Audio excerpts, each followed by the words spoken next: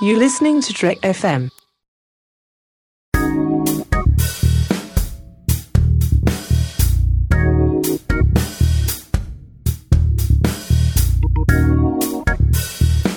Hello and welcome to episode 16 of Commentary, Trek Stars, a show which deals with the work of Star Trek creators outside of Star Trek. I'm Mike. I'm Matt. And today we are looking at Nicholas Meyer as an author, part 7, with his final novel, The Canary Trainer. And we're joined by a very special guest, Augie Aleksy of Centuries and Sleuths Bookstore in Forest Park, Illinois. How's it going, Augie? Very good, thank you. Thank you very much for joining us. We really appreciate it. Appreciate your asking. Now, just for people who aren't familiar with your bookstore and everything, I mean, it is a really cool bookstore. Can you describe it? Well, we specialize in history, mystery, and biography, and that's intentional. I did a business plan and all that, and in reality, if the surveys I didn't come back the way I wanted, I didn't want to open up a general bookstore. But also, we have signings, we have discussion groups, but we also have performances. We've done mystery plays written by members of the mystery discussion group, and also we've done Meeting of Minds, similar to Steve Allen's program from the 70s, and actually got his permission when he was here to use that name. So, wow. Yeah, it's, as I like to say, we make mysteries and history come alive at our store. And you won the Raven Award from the Mystery Writers of America, like last year, 2 years ago? It was 2011, yes. Which recognizes outstanding achievement in the mystery field outside of the realm of creative writing. Yeah, right? I'm very proud of that. I mean, I was surprised and pleased. You know, it's not just people from Chicago, which I appreciate voting on it. It was a national thing. That's pretty amazing, but well-deserved at the same time. Thank you. So you're a pretty big Sherlockian, is that correct? Oh, yeah. It sounds like you got into Sherlock Holmes a little late? Yes, in fact, in high school, in our reader, we read The Red-Headed League, and I don't know, I just wasn't impressed at that time. And then maybe on Sundays on WGN television, you'd watch the Sherlock Holmes episodes. So I was kind of interested, but it wasn't until, I would say, post-college that both my wife and I got interested in it. In fact, probably what actually stimulated that interest was Nicholas Meyer's first book, The 7% Solution. And then after I read that, then I went back into Sherlock Holmes books actually written by Doyle. He was kind of an inspiration, for going back and reading the originals. Cool. And now, just because this is a Star Trek show, we always have to ask, what is your relationship with Star Trek? Are you a fan? Have you seen casual episodes? What's the... Oh, no.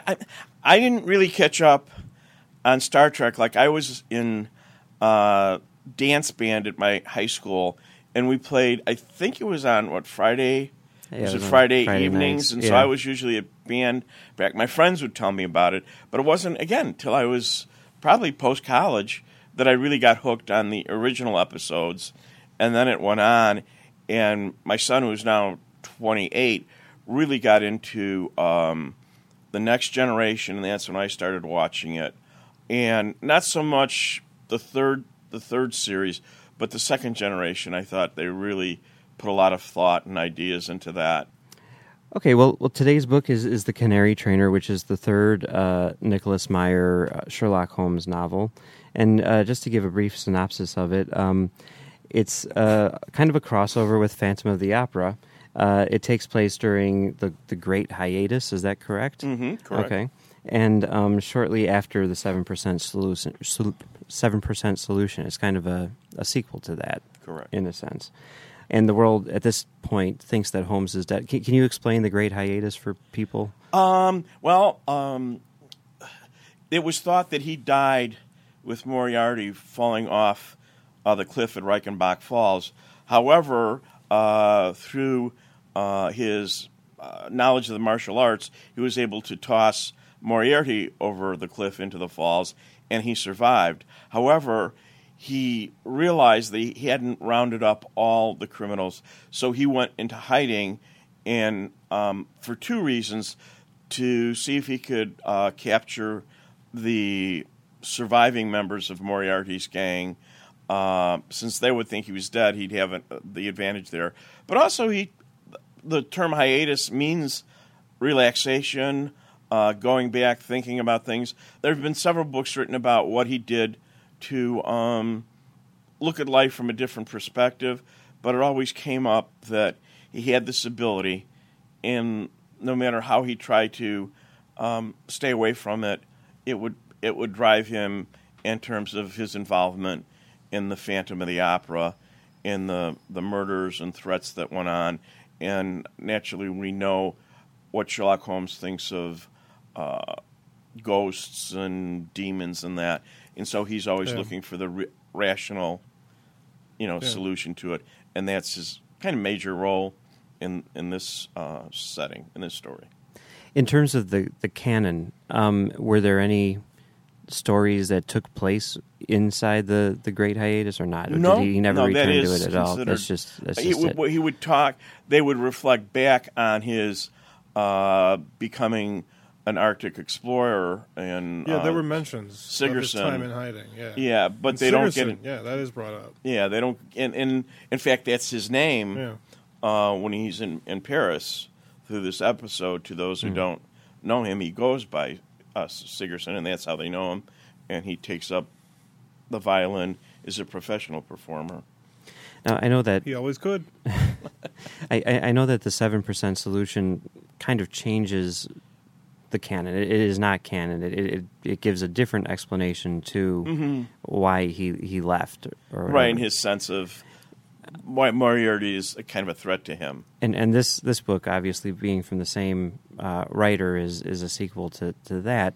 But if you were to take out the 7% solution and just look at the Canary Trainer in terms of what is canon, would it still work to some extent? I don't think it violates anything from the canon. It would almost be considered, like in biblical studies, apocryphal.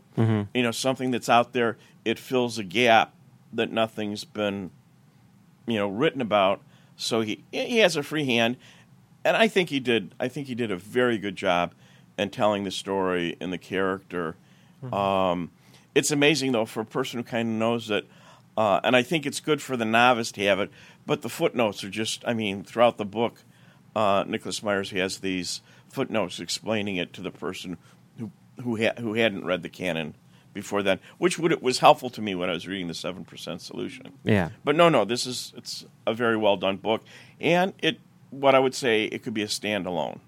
Yeah. He refers back to his experiences with Freud, but it's not necessary to have read that to appreciate this. Well, you could also imagine this book not having ever referred to him as Sherlock Holmes. Yeah. And just let the reader go, why is there this super detective who speaks English pretending to be a French violinist? And you could infer that it's Sherlock Holmes just because it makes sense, which I think is an interesting alternative approach. And considering Nicholas Myers sort of...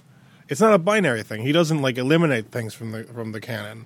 He sort of, attenuates them slightly, brings them up and brings them down, and changes things so that he can slip in other bits. And in a way, that's probably really necessary because there were a lot of continuity errors in the original canon. Oh, gosh.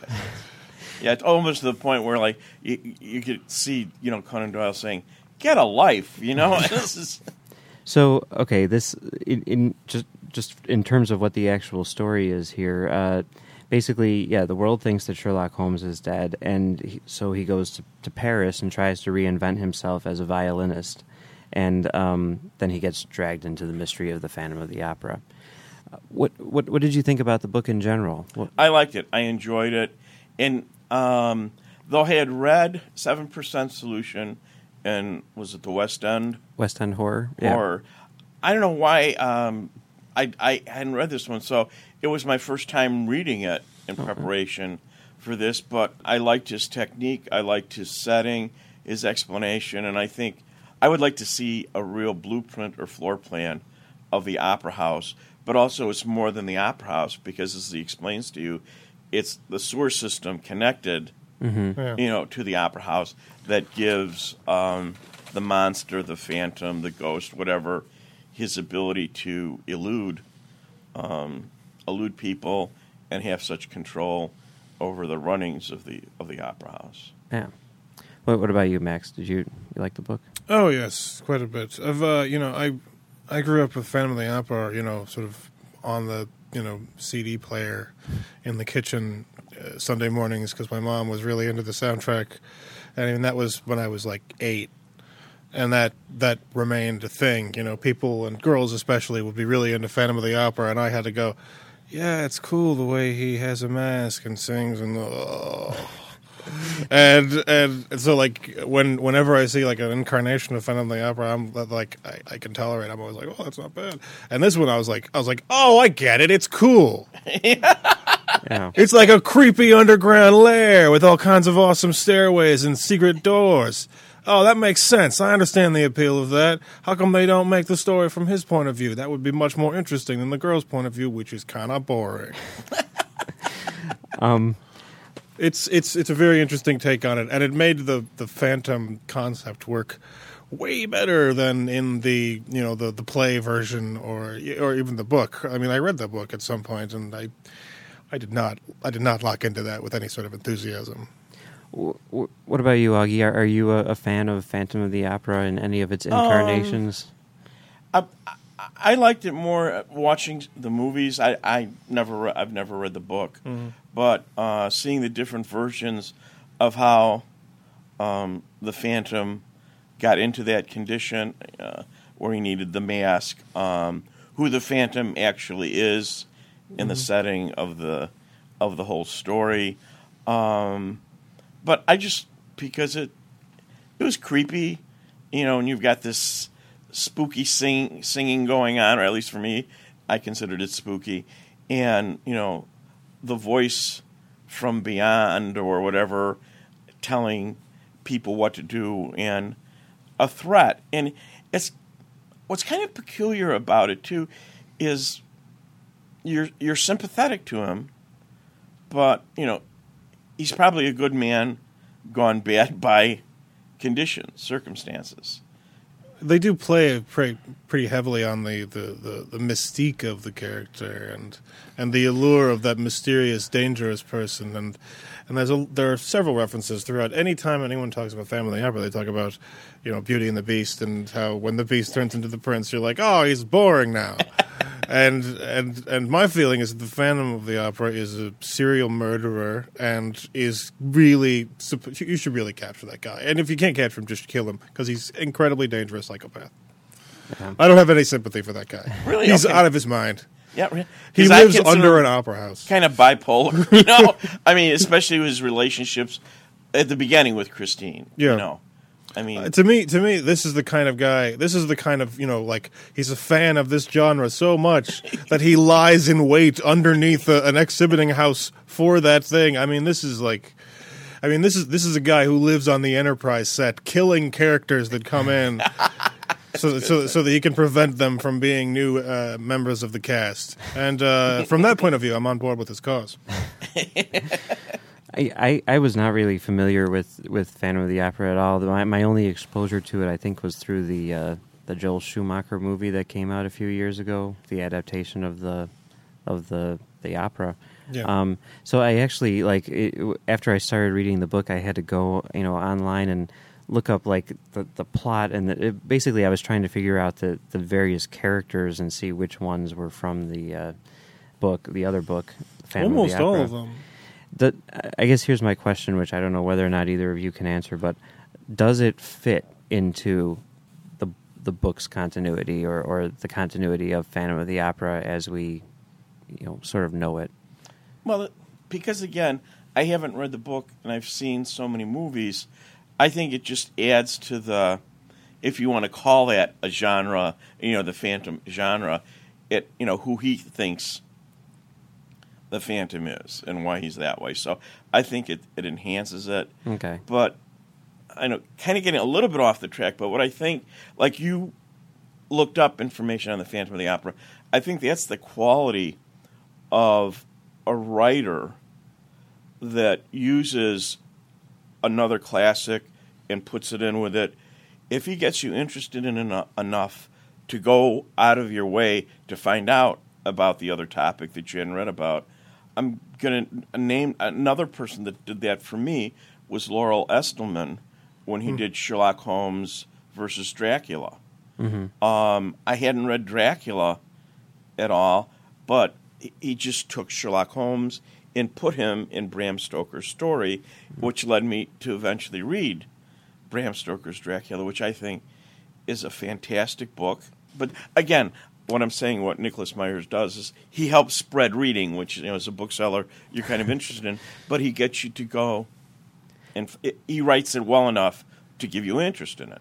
He infected you with literary curiosity. Right. Very good. That's the word. And the flip side of that, which he also was able to do at the same time, was make it so that you didn't have to, like, if I didn't look up that stuff, if I didn't know anything about Phantom of the Opera, I still wouldn't have been lost.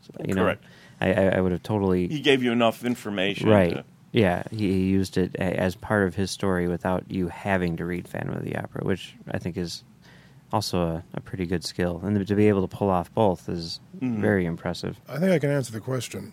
Yeah. Does this fit? Mm-hmm. By making him the conductor, he Meyer's attempting to say that Leroux's book was his attempt to understand what occurred and document the events, and from his perspective, I mean, he had some information and he had some missing information. So the various points of view, or sort of the Rashomon version of the Phantom of the Opera, they're all technically accurate depictions of what occurred, but they've all got flaws because they're all from a certain point of view. It involves a certain amount of guessing what happened behind the various closed doors. And that actually makes sense. That's similar to what he's doing with Holmes as well, by talking about how, I mean, his stories really are designed as if they're written by Watson.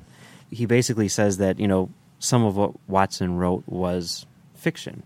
Well, by muddying the honesty of the characters, you can make the legitimacy of the events increase.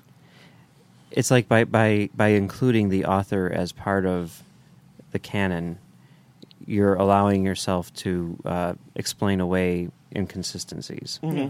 I personally did like the book quite a bit as well.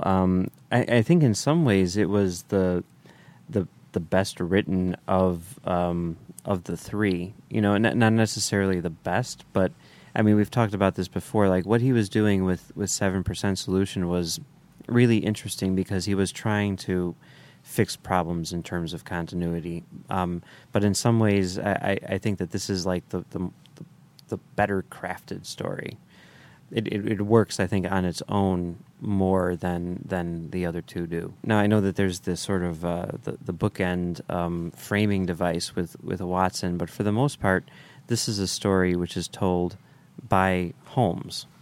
Now, I know that's been done in the past. Where has it been done in the primarily canon? in the Last Bow, the post Reichenbach Falls adventures. Actually, okay. Reichenbach Falls fits in with that. The final problem, the entire scenario is basically Watson explaining what Holmes said to him, even when it's a note. But most people didn't think it was the best of Doyle's editing.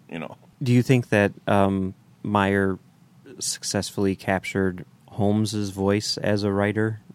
Yes. Of course, the other thing that does is essentially take Watson out of the story. What do you think about that? Because I found that it really kind of changed the dynamic of the story for me. I mean, I thought it was still interesting, but it was a lot different. What do you guys think about Holmes without Watson? Well, as a practical thing, don't you? What would he have done with Watson in this? That's true. I think primarily the reason for keeping Watson out of the story is that it makes the character of Sherlock Holmes, it sort of makes him too large a thing to include into the Phantom of the Opera story without dislodging a bunch of other components. Sure, he needs to be sort of undercover in that scenario, and you can have, like, you could say that the guy running around in that one scene in the background of Phantom of the Opera was Sherlock Holmes, but you can't say that guy running around in the background wearing the deerstalker with his friend with the cane, that was a violinist who was actually Sherlock Holmes. That's just too much. Yeah, no, I agree that it definitely wasn't appropriate for this story. I guess what I was trying to get at was, like, not even necessarily in just this story, but how do you think the character of Holmes, or at least his portrayal of the character of Holmes changes when Watson isn't there? Because to me, like, when I read a Holmes story with Watson, since it's from Watson's perspective, Holmes almost seems like this sort of omniscient presence in a way, like he knows all. And, there are obviously times where, he's figuring stuff out, but you don't have that sort of internal monologue where he has doubts. He is trying to figure things out, and he's really wrestling with what's going on. I kind of think I understand it that we need Watson in it to represent us. He knows not as even, much as... No. Not even that, really. It's more like when Watson...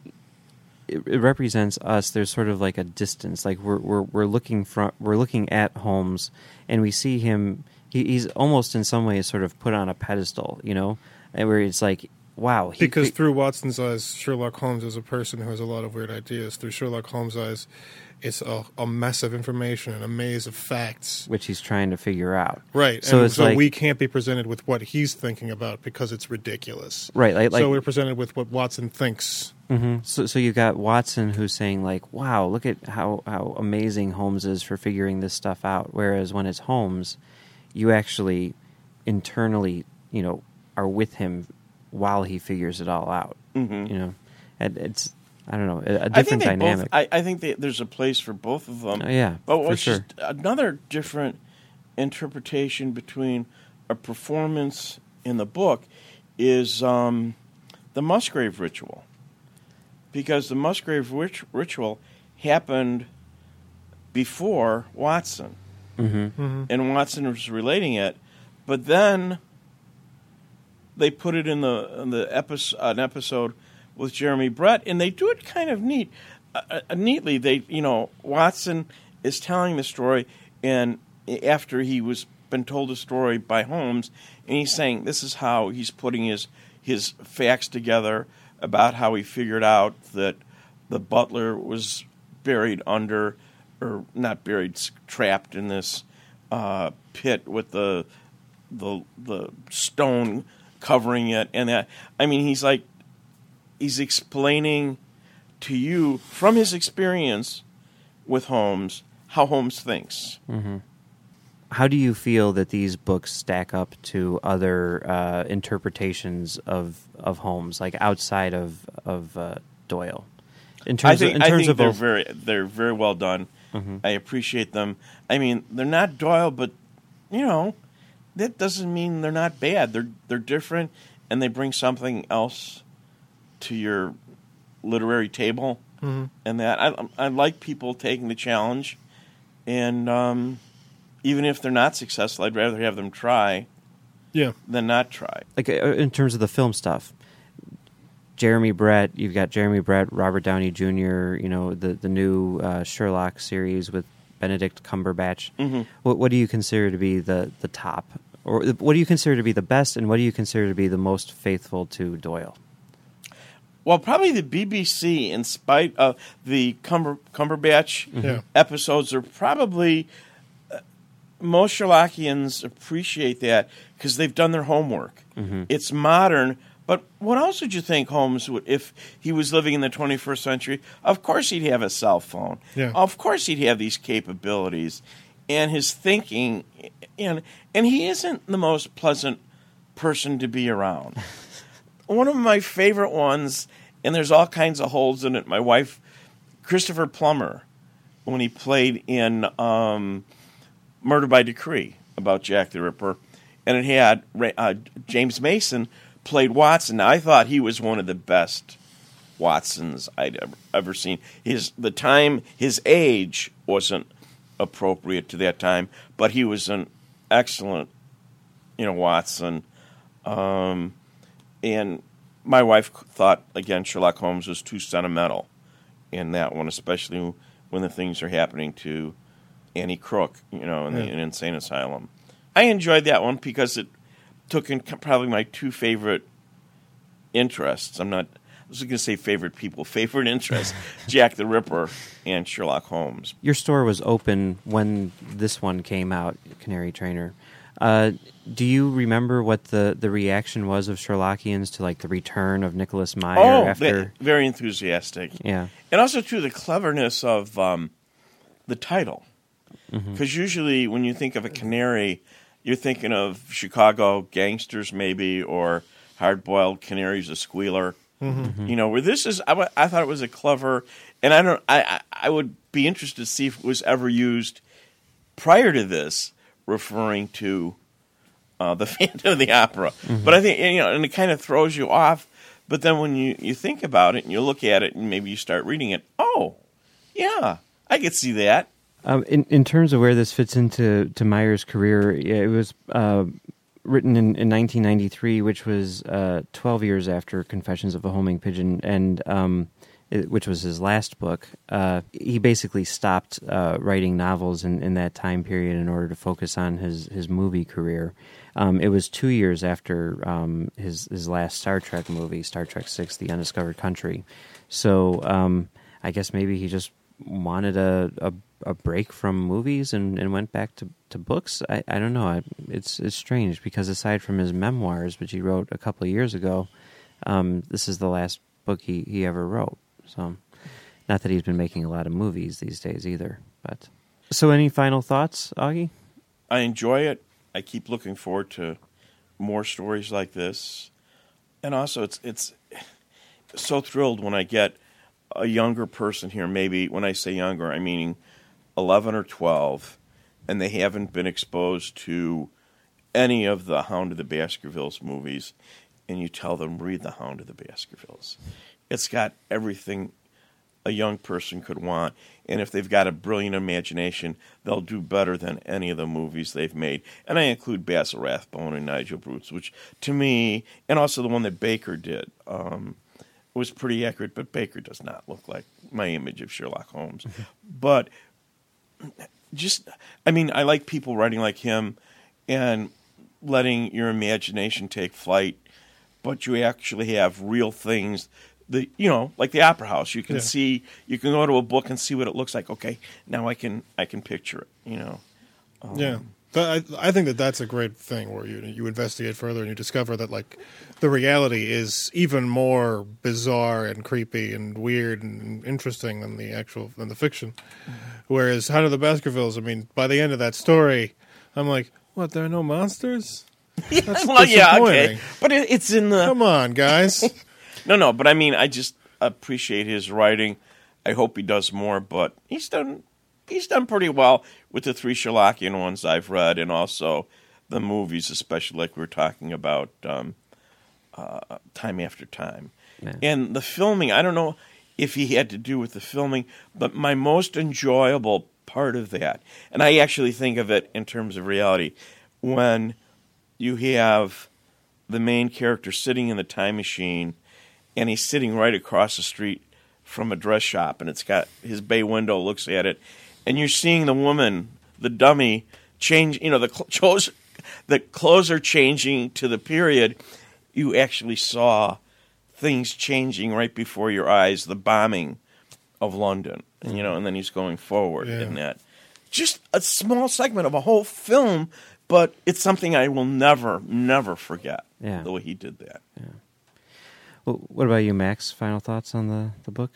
I mentioned earlier, but growing up with women and girls always talking about Phantom of the Opera, and being a guy who does not find it particularly compelling, it was really nice to read a story about that character and be in that world and get why it's exciting. Because when you see it through Sherlock Holmes' eyes, I get it. It's cool, it's mysterious, it's creepy. There's a weirdo who knows everything about this place, and there's a maze of weird corridors, and there's that underground sewer filled with smoke. And it's like, oh my God, it all makes sense. Mm-hmm. It's all plausible. I accept it.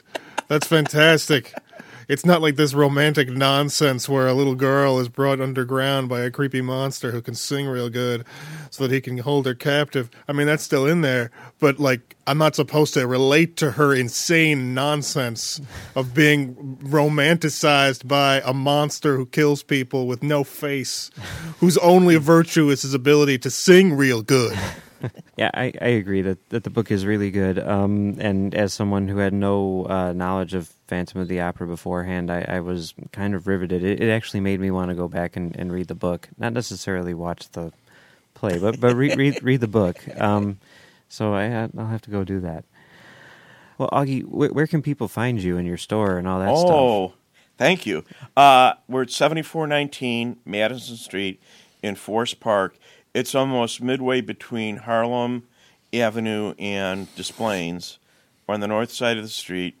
And some people call it maroon, but I call it, we have a blood red awning, which is unique. We used to have a green awning, and most of the awnings around here are green. Yeah. But I thought the blood red was... It's slightly coagulated. Yeah. It's And not then also, super shiny. with the wind, we actually have a ghost that, visits. No. But you have all kinds of activities. So in other words, there's, again, a lot of fun you can have with history. And Sherlockian, the Sherlockian books, we've got, plenty of those. We've got the Lordy King. We've got some of the latest ones out. Actually have fantastic ordnance maps of London from 1885. Like someone's going to be giving a talk on Jack the Ripper again, and there's a Tower Hamlets map, and you can see Commercial Road, all the streets that are mentioned in the, and it's when it says an ordnance map, it means it was commissioned by the government to do. Yeah, and that's really cool. That, and also what I like the most in the map series are the railroad maps. It has railroads, the trains in London, and then it has the trains in the whole island, in England, so that when you're reading a Sherlockian book, or people have written like Will Thomas has written a new series set at that time and mentions stations where they get off. It's just I'm a picture person. I can remember better if I have a picture of what I'm studying. So I got a variety of things here. Well, thank you very much for joining us. If anyone is in the Chicago area, be sure to stop by the bookstore because it's really an amazing place. And it's a bookstore, which is hard to find these days. Yeah, hard to find these days. It's always refreshing to see a bookstore. So yeah, thank you very much for joining us. It was great. Thanks for inviting me, Mike. And great listening to you, Max. As always, you can find us on our other podcast at commentarytrackstars.com, or you can find us on Twitter at comtrackstars, or email us at comtrackstars@gmail.com, or find this show on trek.fm. We will be back next week with our recap on Nicholas Meyer's career as an author.